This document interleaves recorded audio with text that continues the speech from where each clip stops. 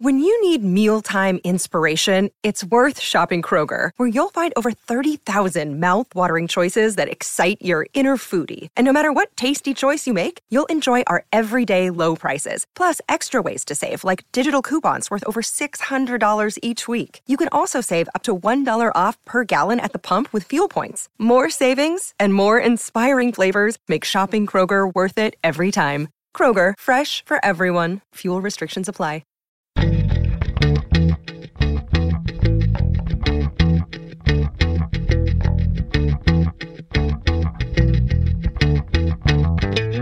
You're listening to All of the Books, a weekly show of recommendations and enthusiasm regarding the week's new book releases.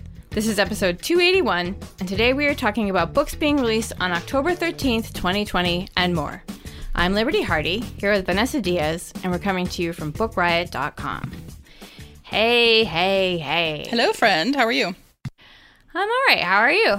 I'm good. I'm settling into fall weather, finally, maybe, kind of. Praying for it. I went outside to get the mail. It's like a beautiful sunny day, and I went outside to get the mail, and I was like, it's cold out here. I'm not ready for it to be that cold when the sun is out, but I'll get over it. It'll be summer again before you know it. Like, what just happened? Yeah, I know I shouldn't complain, especially since we've been, indoors a lot. But I am that, seasons are a novelty to my California self. So I'm still like, ooh, trees. So I'm ready. Yeah, I don't know why it took me this long to consider these things. But the other day I was like, imagine if we lived someplace where we didn't have to worry about getting heating oil and didn't have to worry about it getting cold. What would that be like? Come to San Diego. One whole section of the year that we wouldn't have to plan for, layers and heating and all that stuff. It was crazy. What's funny is for us, I've always considered that I still had to do those things. It wasn't until I actually talked to people that live in real colder places. And I'm like, oh, okay. So our little 50s, 60s rainy patch is not a thing that concerns most people. Sorry. No, I live in Maine, and I have it pretty easy where I am.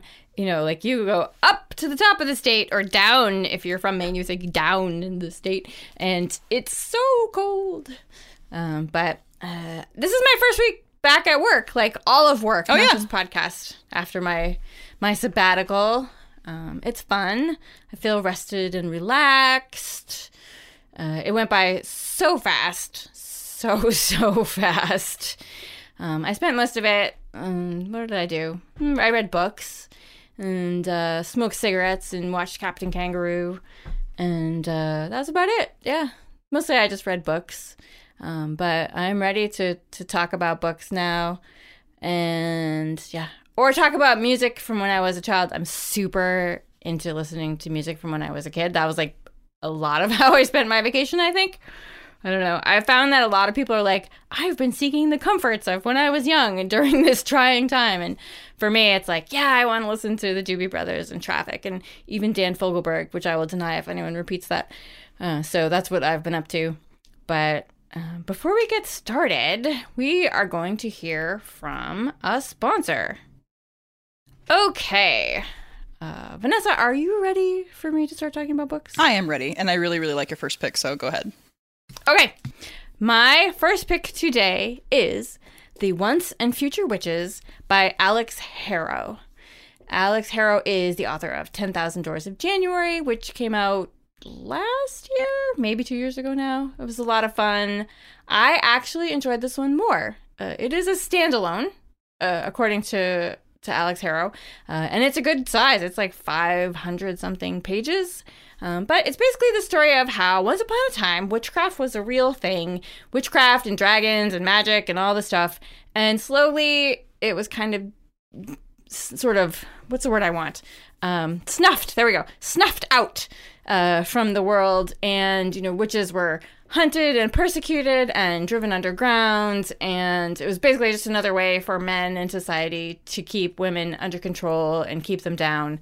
And so now in this book, it is 1893, and we have the Eastwood sisters, and they have come together at a rally for women's right to vote. Many years ago, they left their home. They have a very violent and abusive father, and they parted ways. Now, one of them is wanted for murder, But they meet up at this rally, and they decide that they are going to bring witchcraft back. I just thought of a great. They're bringing Hexy back. Oh my goodness! Someone stop me. So they decide to bring witchcraft back in order to help the cause. And they are going to come up against opposition, both real and magical. There are some bad forces out there who don't want them to succeed, but they are tired of their sex and their roles in society being used to hold them down. It's just this great tale of strong women who have had enough, and they are willing to risk everything to make a difference in the world. It'll give you all the sisterhood feels. I don't have a sister, but I'm assuming, like, if you have a sister, it'll be like, oh, sisters. Because I was like, oh, sisterhood. And it'll, it's witchy and magical. It's the perfect time of year. It's a great, book to start the fall off with. So I really enjoyed it. And Vanessa, it sounds like you did too. So it is The Once and Future Witches by Alex Harrow. Really, really loved 10,000 Doors of January and had like high expectations that I wasn't sure were gonna go pan out, but yeah, it really did. It was really fun, and I absolutely did a real life spit take, partially on mute, to bringing Hexy back. It just came to me. I had actual tea in my mouth too, and I was just like, we like to have fun. Okay, so I'll go with my next pick here, or my first pick, I know how time works, which is In the Study with the Wrench by Diane Peter Freund. I was really excited that this second book in this series came out because I hadn't read the first, and I hate waiting, so it was nice to be able to read the first and the second. This is a middle grade mystery series that is based on the Clue board game, and it's just so much fun. The first book is called In the Hall with the Knife, and a little bit about that one, just to kind of set the premise here without spoilers, is that this book is set in actually Maine, Maine or Vermont? No, I think it's Maine, in like a really remote part of Maine at this really fancy boarding school called Blackbrook Academy. And we meet a number of students who go to this school, and their names are all, as you might expect, stuff like Scarlet and Peacock and Plum and Mustard. And I cannot remember, because it's been a couple of weeks now, whether it's because it's like end of break or like, end of the school term. I think that's what it is. But point being that the school is mostly empty. There are a few students that are still there just, for timing purposes or what have you. They're getting ready to travel when they get word that this really massive storm is about to hit the area. And it's supposed to be bad, like really, really bad.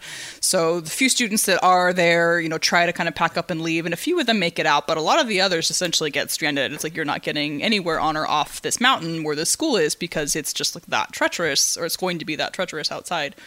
So the students that do remain, along with a staff member named Mrs. White and the headmaster of the school, Professor Boddy, are all instructed to huddle up at one particular like student hall called, I think, Tudor Hall. And it's the most like removed, it's like the student residence that's on the furthest part of the campus. It's high enough up that they think this is going to be the best place for everybody to kind of hunker down in during the storm. So they do. And then this is, all in the description, so it's not a spoiler, but while they're all, just they trying to figure out how to weather it out, hoping everything is okay, because, the power's gone out, and they're just, starting to get a little creeped out, because it does seem pretty ominous. They discover the body of Professor Boddy, the headmaster Boddy, in the conservatory, I think. And so then from there on out, it is like a traditional whodunit where you're trying to figure out, which of who did it? Is it the student? Is it some, who is it? Is it a nefarious third party? And we slowly learn as well that each of these characters that we've been introduced to has a bit of a secret that they're trying to hide from everybody else. So then this next book picks up where that left off. The first book does kind of wrap up the mystery, but it also leaves a lot of kind of loose ends to do with the students themselves. So it definitely sets it up for like, hey, there's another book coming, and you should absolutely, I think, read these in order for those purposes. And so in this one, Blackbrook is now like a complete disarray. Lots of students haven't returned. Some of them have, and the ones that have now been affectionately done or, given the moniker of the murder crew. And then another staff member is found dead, and this anonymous threat sort of begins to target the members of that murder crew. And it's, a lot of those secrets that I talked about are going to start to come to light. So again, it's just such a fun series. I actually picked it up because Katie from our Read or Dead podcast talked about how it kind of pulled her out of her reading slump, and I was in one more or less around the time that I decided to read this, and it was just one of those like one sitting, super fun, especially if you are a fan of like murder mystery stuff that's, you know, trends towards the cozy side. So it was so great, and I love me like a, you know, book set at a boarding school with some kind of like closed, you know, locked room mystery setting plus the weather. It was just such a good read for fall, or both of them were. So that again is In the Study with the Wrench by Diane Peterfreund, and there is one more book in the series coming, I think, next year. It's that Maine weather I was telling you about. Yep. I loved the first one. I think I talked about it when it was on last year, but I haven't read the new one yet, but I have to get it. My next pick is a fantastic novella that I know many people have been excited for, and it's so awesome. It is called Ring Shout by P. Djeli Clark. It's set in Macon, Georgia in 1922, and it looks at a chapter in America's long book of racism and violence in its past, but with a supernatural twist. The main character is named Maurice, and she is friends with several other black women, and they fight monsters. That is, you know, monsters are real in this story, and they are actually the Ku Klux Klan. The Ku Klux Klan, they differentiate between them. The Ku Klux, as they refer to them, are actual monsters, and then Klan are humans who have joined the Ku Klux Klan. And it takes place in 1922, like I said, but it focuses on like how many years earlier in Stone Mountain in Georgia, these very racist men started this magic ritual and got evil powers, and now some of them actually turn into monsters, and Maurice and her friends are able to see them when other people are not. And so the description of the monsters makes them sound kind of like the xenomorphs from Alien, but they're like bone white, and they take human form. But when they're challenged, like when Maurice and her friends fight them, their real selves come out. And Maurice, for reasons that we will find out later, has a magic sword. She was given this sword. She was chosen to wield this sword years earlier. And now, along with her friend Sadie, who is a crack shot with her rifle Winnie that never leaves her side, kind of like Jane loves Vera, Winnie is Sadie's baby. And there's also another woman named Chef who dressed up as a man and fought as a soldier in World War I, and she's all about like tactical planning, and she's also a great fighter. And they decide, you know, to take on the Klan. And now they live with a bunch of other women who are working on other things. There's like a scientist who's teaching them like how to make explosives, and this is their job. Like they are out to destroy the Ku Klux Klan. And we know, like I was saying, something happened to Maurice, like something terrible happened. And when she wields this sword, she hears the voices of ancestors and also a voice from her past. But now a new Klan member moves to town, and she can see him, like in her dreams. He somehow manages to get inside her head, and he's big and he's bad, and he wants to tangle with Maurice and her friends, but he also has an offer for Maurice that he doesn't think that she's going to be able to refuse. It's a great monster book. It's a great horror adventure book, but it's also a great examination of the ignorance and hate that drives racists, and, you know, gives the Ku Klux Klan this like supernatural origin story, like where their evil came from. Obviously, there are trigger warnings for racism, racialized violence, gore. It's pretty bloody, and also mentions of assault. But it is just nonstop action from beginning to end, and it was so fantastic. It is called Ring Shout, and it is by P. Djeli Clark. I didn't realize that was a novella. Yeah, well, I mean, it's 200 pages. I always say, like, I don't know what makes a novella. Like, they call it a novella, but I'm like, 200 pages is a book. I don't know. Because it's also technically a book, but who knows? Somebody going will with tell novella. Me someday. I like it. I like it. We're going with it. Okay, so I will go on about my next pick, which is A Golden Fury by Samantha Coho, which was so much fun. This is a YA historical fantasy. It opens in 18th century France in Paris, but also in Normandy. And Taya is an English teen. She's a scientist and a scholar who wants very much to be an alchemist, just like her very famous and very brilliant mother. And her mom and her are kind of going through some stuff. Like, Taya was, until recently, her mother's partner, and they'd been working pretty tirelessly to create the legendary, Philosopher's Stone, which, among other things, is supposed to, heal all ills and grant immortality and turn any metal into, pure gold. So, big deal. And then right when they were getting really, really close, at least all signs, pointed to them being really close, seemingly out of nowhere, her mother just locks her out of the lab and completely uninvolves her in all of this, the process, all her studies, her experiments. Taya thinks it's maybe about a boy that she had, feelings for. Her mother made it pretty clear that she was to have nothing to do with him, that, love ruins everything sort of thing. She's very much chosen to live a solitary existence. And so the boy ends up moving away, but she knows that Taya is still secretly writing letters to him and she doesn't really dig it. So Taya thinks maybe that's what this all has to do with.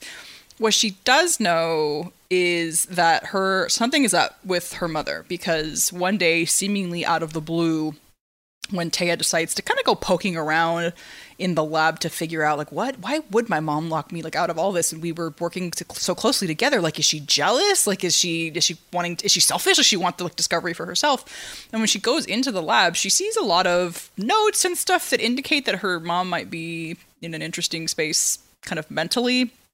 But what she also discovers is that there is this substance in the lab that is very clearly it's the last step before this white, alchemical substance becomes the Philosopher's Stone. So she's like, yo, WTF, my mom figured this out. Oh my God. The mother comes into the lab right when, she sees this and just has a fit. And in this fit, wherein she, I think, attacks Taya, even slaps her, she actually takes the substance and just lobs it at the wall and destroys it.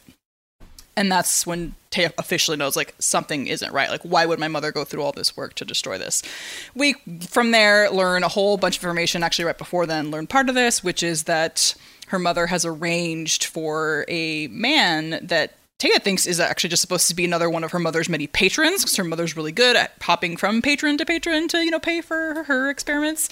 But she's actually asked this man to please take Taya with him to England to live with the father that Taya's never even met, doesn't know anything about him or what his name is, because there are, whispers that revolution is about to break out in France, and she's worried that her English daughter will not be safe if and when it does. And then things get real interesting from there. Taya discovers through her mother's notes that there might be, and actually is, this curse that's supposed to say that anybody who gets close to making the stone essentially loses their sanity. There are some nefarious forces and, individuals who know that Taya knows these secrets and that she might be close to creating the stone for herself. And so then that becomes a thing. It's just a really fun, magical story, based in 1800s France, like I said, that's got all that, alchemy and just lots of fun stuff, and a romance that did take an unexpected turn. It wasn't the typical way that I thought it was going to turn out. So this was just a lot of fun, especially if you like, historical fiction with fantasy and all that, alchemy type of stuff. And that, again, is A Golden Fury by Samantha Coho. All right. My next pick is Tiny Nightmares, Very Short Tales of Horror, edited by Lincoln Michel and Nachiele Nyoto. And it is perfect for this time of year. It is these little tiny, as you can tell from the title, tiny bite-sized delicious stories of horror. And you have your usual, serial killers and vampires and monsters, but several of these stories also examine racism and global warming, social media, hate groups, illness, how all these things frighten and, alarm us. Jack Jemick has a story. Stephen Graham Jones, who is Book Riot favorite. Lillian Rivera. Ryan Alamar Scott, who had an amazing collection. Now that I'm saying that, the title is gone from my head, but he's incredible. And my favorite, Kevin Brockmeyer, has a story. But there are dozens of authors, and it's split up into sections And the section titles are Heads, Hearts, Limbs, and Viscera. So I was like, I'm so in for this. And I went looking through it, and I think Ryan Amalar, I think I said his name wrong before. It's Ryan Amalar Scott has the shortest story in the collection. They're each like a page and a half at least, but some of them are like 3 or 4 pages. But Ryan Amalar Scott has the shortest story, which is like this really haunting story about a traffic stop. Stephen Graham Jones, he dives into vampires this time. It's really fun. And like they had a collection that came out last year called Tiny Crimes, which is mystery stories. So if perhaps you want to read short stories, but you're like, I don't know where to start, or you're just looking for like really tiny ones that are fun to like get you into reading short stories, or if you just like to read a short story a day and you want to make that possible, this is a great collection, as well as Tiny Crimes, which came out last year. This one is Tiny Nightmares, Very Short Tales of Horror, edited by Lincoln Michel and Nachiele Nyoto. Oh my gosh, people used to ask, I'm so sorry, I didn't mean to cut you off, but people used to ask me for comps for Tiny Crimes all the time at the bookstore because they are just like just perfect little bite-sized stories. And that was really hard to come up with. I didn't know that this was coming. That's pretty great. Yeah, it's also, the cover is like bright red and pink, and it just assaults your brain in like the best way. It's so great. So now we're going to hear from a sponsor. Okay, what do you have for us next? Ooh, I'm so excited about this one. I like all my picks this week, but I've been really looking forward to this one. And that is The Midnight Bargain by C.L. Polk. C.L. Polk is such an amazing writer. I love her. She's the author of Witchmark and all the other books. I think there are 3 total now in the Kingston cycle. And this is a new work of fantasy from her that's set in a magical world that's reminiscent of Regency England. She also did that with Kingston cycle. It's set in either Regency or Edwardian England. I can't quite remember, but with, kind of these fantastical twists. So in The Midnight Bargain, our main character is Beatrice Claiborne. And when we meet her, she is on her way to a dress fitting. So she's literally in a carriage with her, oh my God, the word escaped me, like maid, companion person. Handmaiden? No, maid companion person. We're going with that. And when she's sitting there and she gets this overwhelming feeling, this like premonition sense, whatever, and jumps out of the carriage, like, whoops, gotta go, and books it to this bookshop that's across the like square. And you should know she is a sorceress. She has, magical abilities, and she senses that there is this super rare grimoire in the shop, one that she's been searching for pretty desperately. So she's thinking, yes, I've done it, it's mine, mwahaha, pero right before she, I think, goes to, officially purchase it, she's trying to keep cool and calm and collected so that this bookseller person doesn't try to jack her on the price when he realizes how bad she wants it. But right before she can, another sorceress and her brother, the Lavons, walk in and essentially take the book from right out under her and like, bye, and they leave. So the reason this is so devastating to Beatrice is that all she wants is to be a magus, so to be able to practice magic as a profession, a calling. But in this society that she lives in, women aren't allowed to practice magic once they get married. And it is, like a real deal that is enforced via a marital collar that you have to wear once you get married, that essentially, stunts your powers, and you are not able to practice magic ever again until I can't remember if it's until your husband dies or something to that effect, but I think it's until you're a widow, if you reach that point. She hates this part of society, doesn't want anything to do with it, so the whole purpose of getting this grimoire is to be able to essentially perform like the necessary ritual to become a full-blown sorceress, and then she'll get to, go off and like do whatever she wants. Side note, one of the reasons that they don't allow women to be sorceresses is that there is this fear that magical women will give birth to magical children, and they describe it in a way that 100% reminded me of the whole like immortal children thing in Twilight, so that just gave me a chuckle. But anyway, so the side note to all of this plan that she's concocted is two problems. One is that she essentially makes a bargain with a spirit to get a hold of this grimoire, come hell or high water. And she strikes this midnight bargain. But that bargain ends with something that the spirit wants from her, which is that the spirits always want to live. They want to experience like human experiences. And so what the spirit wants is for her to kiss a man.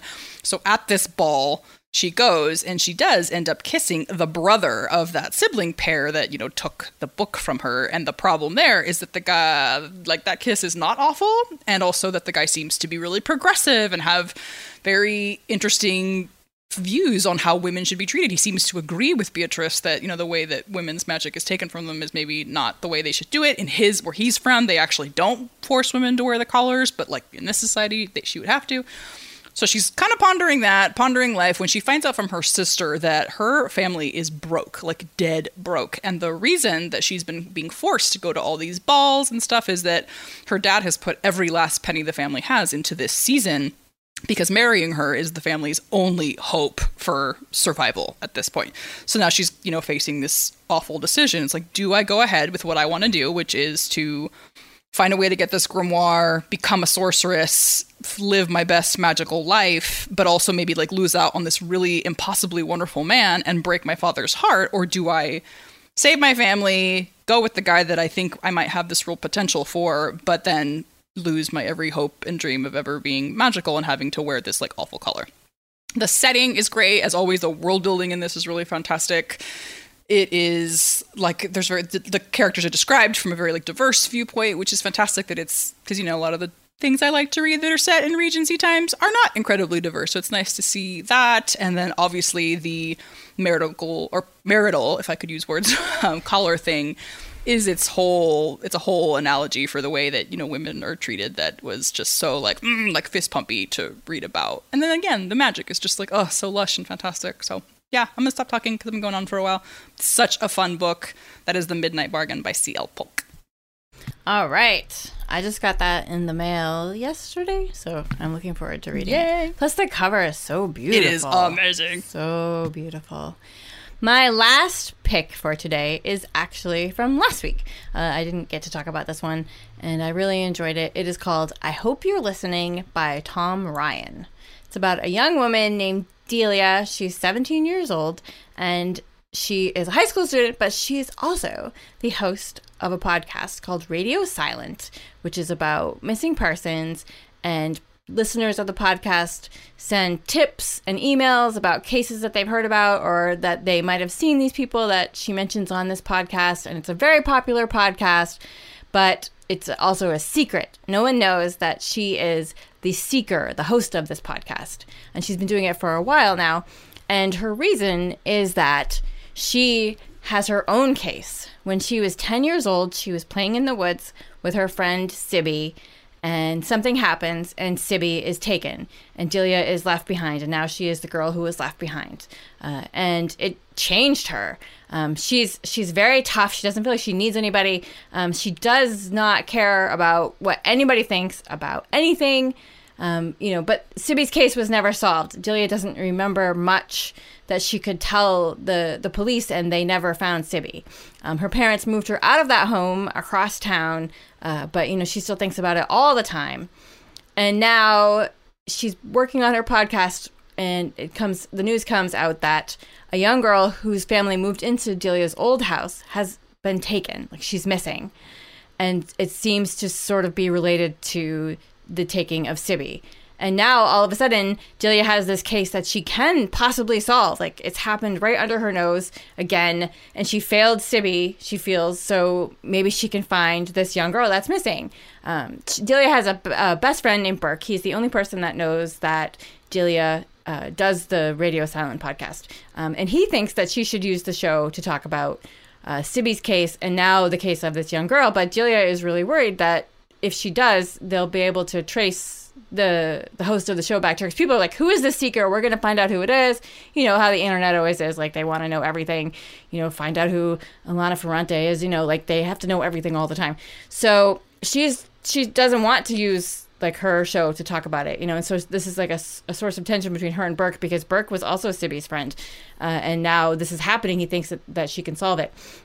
There's also complications because a new family has moved in across the street from where Delia lives now. They have a daughter named Sarah, who is Delia's age, and Delia is kind of falling for Sarah, and she wants to tell her about her podcast, but, she's afraid, to trust anybody. And now that there is close scrutiny on the town that Delia lives in again, she thinks it's just a matter of time before reporters track her down as the girl who wasn't taken in that case, not as like the seeker, but as the girl who was left behind.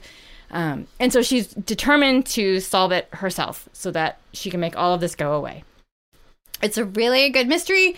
It's a good look at, trauma and, the exploitation of society and feelings by the internet, because there's a lot of great use of technology, but there's some reporters who circumvent sort of some of the laws, using technology. Like, it's a new thing, that didn't used to happen. You can get around things by, leaking information that goes out there. You can't take it back, even if you weren't supposed to say it. I really liked her friendship with Burke. I liked her romance with Sarah. And I just want to give a content warning for child endangerment and abduction and mentions of child harm and murder. And I just also want to mention one more thing, because there was one small thing that bothers me in this book. And I don't know, this happens to readers all the time. Like, you read a book and then you read something else in like the next book, or like maybe the book after that, that's like the same thing. You're like, wow, how did I manage to read 2 books with this, like, possums wearing chaps, in a row? It's amazing. And so I read this book, and then I read 2 other books after it where, like, Delia is 17 years old and she's trying to solve a crime, and she goes driving around to, like, talk to adults that might have been involved with people who might have been responsible for what happened. And they're like, oh yeah, come in. Like, she goes to their homes and they're like, oh yeah, come in. Let's, we'll talk. And I'm just like, this happened in a couple other books. And I'm like, do people let teenagers into their home? Like, I don't think so. I don't know. It was like, it's bugging me. So maybe it's because I don't have children and I don't understand how this works. But like, if a kid showed up at my door and was like, can I ask you some questions? I would not be like, sure, come on in. But I don't know. I guess maybe it's okay because everybody does it in all the books. And I'm babbling about it, but it's just a thing I keep thinking about. But I did love this book. And it's called I Hope You're Listening by Tom Ryan. Please immediately direct me to a book with possums and chaps if you know. Now you have to write one. This has been the second spit take of our episode. What a day to make a big old cup of tea. Okay, so I will finish this out here with a book that I'm so excited to talk about for reasons which you'll see in a second, and that is Rural Voices, 15 Authors Challenge Assumptions About Small Town America, edited by Nora Shalloway Carpenter. So this book features this really incredible set of 15, as you may have guessed, contributors that include voices like David Bowles, Nora Shalloway Carpenter, S.A. Cosby, who's the writer of the Book Riot kind of favorite book right now, Blacktop Wasteland, Shamile Syed Mendes, who just recently released Furia. Let's see who else is in this. Monica Rowe, Vita Bybee, Nusagruck, Rainey Hobsons, and our very own Tirza Price. So Tirza is one of our contributing editors, writes all kinds of cool stuff for the site. She's also on this very podcast, so our ATB listeners will know her. And so this book is kind of like it says, in the subtitle. It challenges assumptions about what people think of when they hear the word rural. So rural, unfortunately, a lot of folks hear and immediately leap to a huge set of stereotypes, the people and culture that are attached to rural settings, in small town America, especially, yes, obviously I said in America, but here in the US, have been mocked and stereotyped and just generally misunderstood. So this collection of stories from authors that you may have picked up on, as I just described who they are, come from all sorts of different ethnicities, sexual orientations, socioeconomic status, and parts of the country, which is also a thing I have realized in speaking to people. When you say rural, they don't always recognize that rural can mean literally anywhere in the US, including Alaska. But they give us these stories that are, some are short stories, some are like prose poetry, some are graphic, like comics, short stories and personal essays and anecdotes from their real lives growing up in rural settings that are, they aim to hopefully dispel some of that negative stereotyping. So the stories are really interesting. There's one about a young man who grew up in a Texas border town whose family has stood up to oppression against, Mexican American peoples, but who in turn, the family themselves essentially enact oppression of their own members of their own family who have come out as queer. There's a young Puerto Rican woman who is competing to be the rodeo queen in her small Utah town, a town that is not, all that used to seeing brown people like her, period, and they stereotype her kind of up and down. There's the story about a queer teen who has never felt like she really fit in at school. And on some level, it's because she's come out, but it's also because she actively takes part in 4-H, all the way into high school. And she lives for the fair, like the city fair, where she actually enters pigs for competition, every year. Takes it very seriously. It's like a source of pride for her. And then she's very shocked when this girl that she's had a crush on for quite some time, who is new to the area and I think is of Colombian descent, asks her out. It stuns her that this beautiful girl would be asking her out in this, tiny town where she thinks everybody thinks she's the weird farm girl. And then there's this really creepy little short story that's set in Alaska. It's creepy, not scary. It's just definitely more creepy, but it's about a girl who's trapping in the woods when a creature approaches her cabin. It's just, again, these stories are all so different from one another and worked. They're definitely not all sunshine, which I appreciate. They're not trying to be life is perfect in rural settings because life is perfect nowhere. So much as just to say hey, maybe the stereotypes that you have come up with for small town America are not all A, true, and then B, are just way more the makeup of people and places here are just way more complex than folks give them credit for. A couple things that I do want to point out is in going through some of the Goodreads reviews for this, I was very amazed to see that a lot of people were there's a lot of farms and livestock in this, and it's well, not that everybody who lives in a rural setting works on a farm. That's far from true, but yes, there are a lot of farms and talk of animals. I will also issue a trigger warning. Liberty, close your ears for discussions of animal slaughter, because a lot of this is talks of farms and animals get raised specifically for that purpose. So there is that, and just beware of that going in. It's not in all the stories, but it is in some. But overall, I'm really into books that do this, that take a stereotype and try to undo them, because in particular right now, in the place that we're in, stereotyping about any group of people is probably not getting us anywhere on a much larger scale. And this, collection of 15 stories that are really quick for the most part, but that really get to the point of saying hey, we contain multitudes, was a really welcome thing to read about right now. So that is Rural Voices, 15 Authors Challenge Assumptions About Small Town America, edited by Nora Shalloway Carpenter. Okay, so we had new books, we had a Statler's Brothers reference. I realize I I'm so old that people probably didn't realize when I said I was smoking cigarettes and watching Captain Kangaroo, that's a Statler's Brothers song. I don't get out much. Let's see, what else? We had Possums and Chaps, we had 2 Spit Takes. What are you going to read next? I already started, because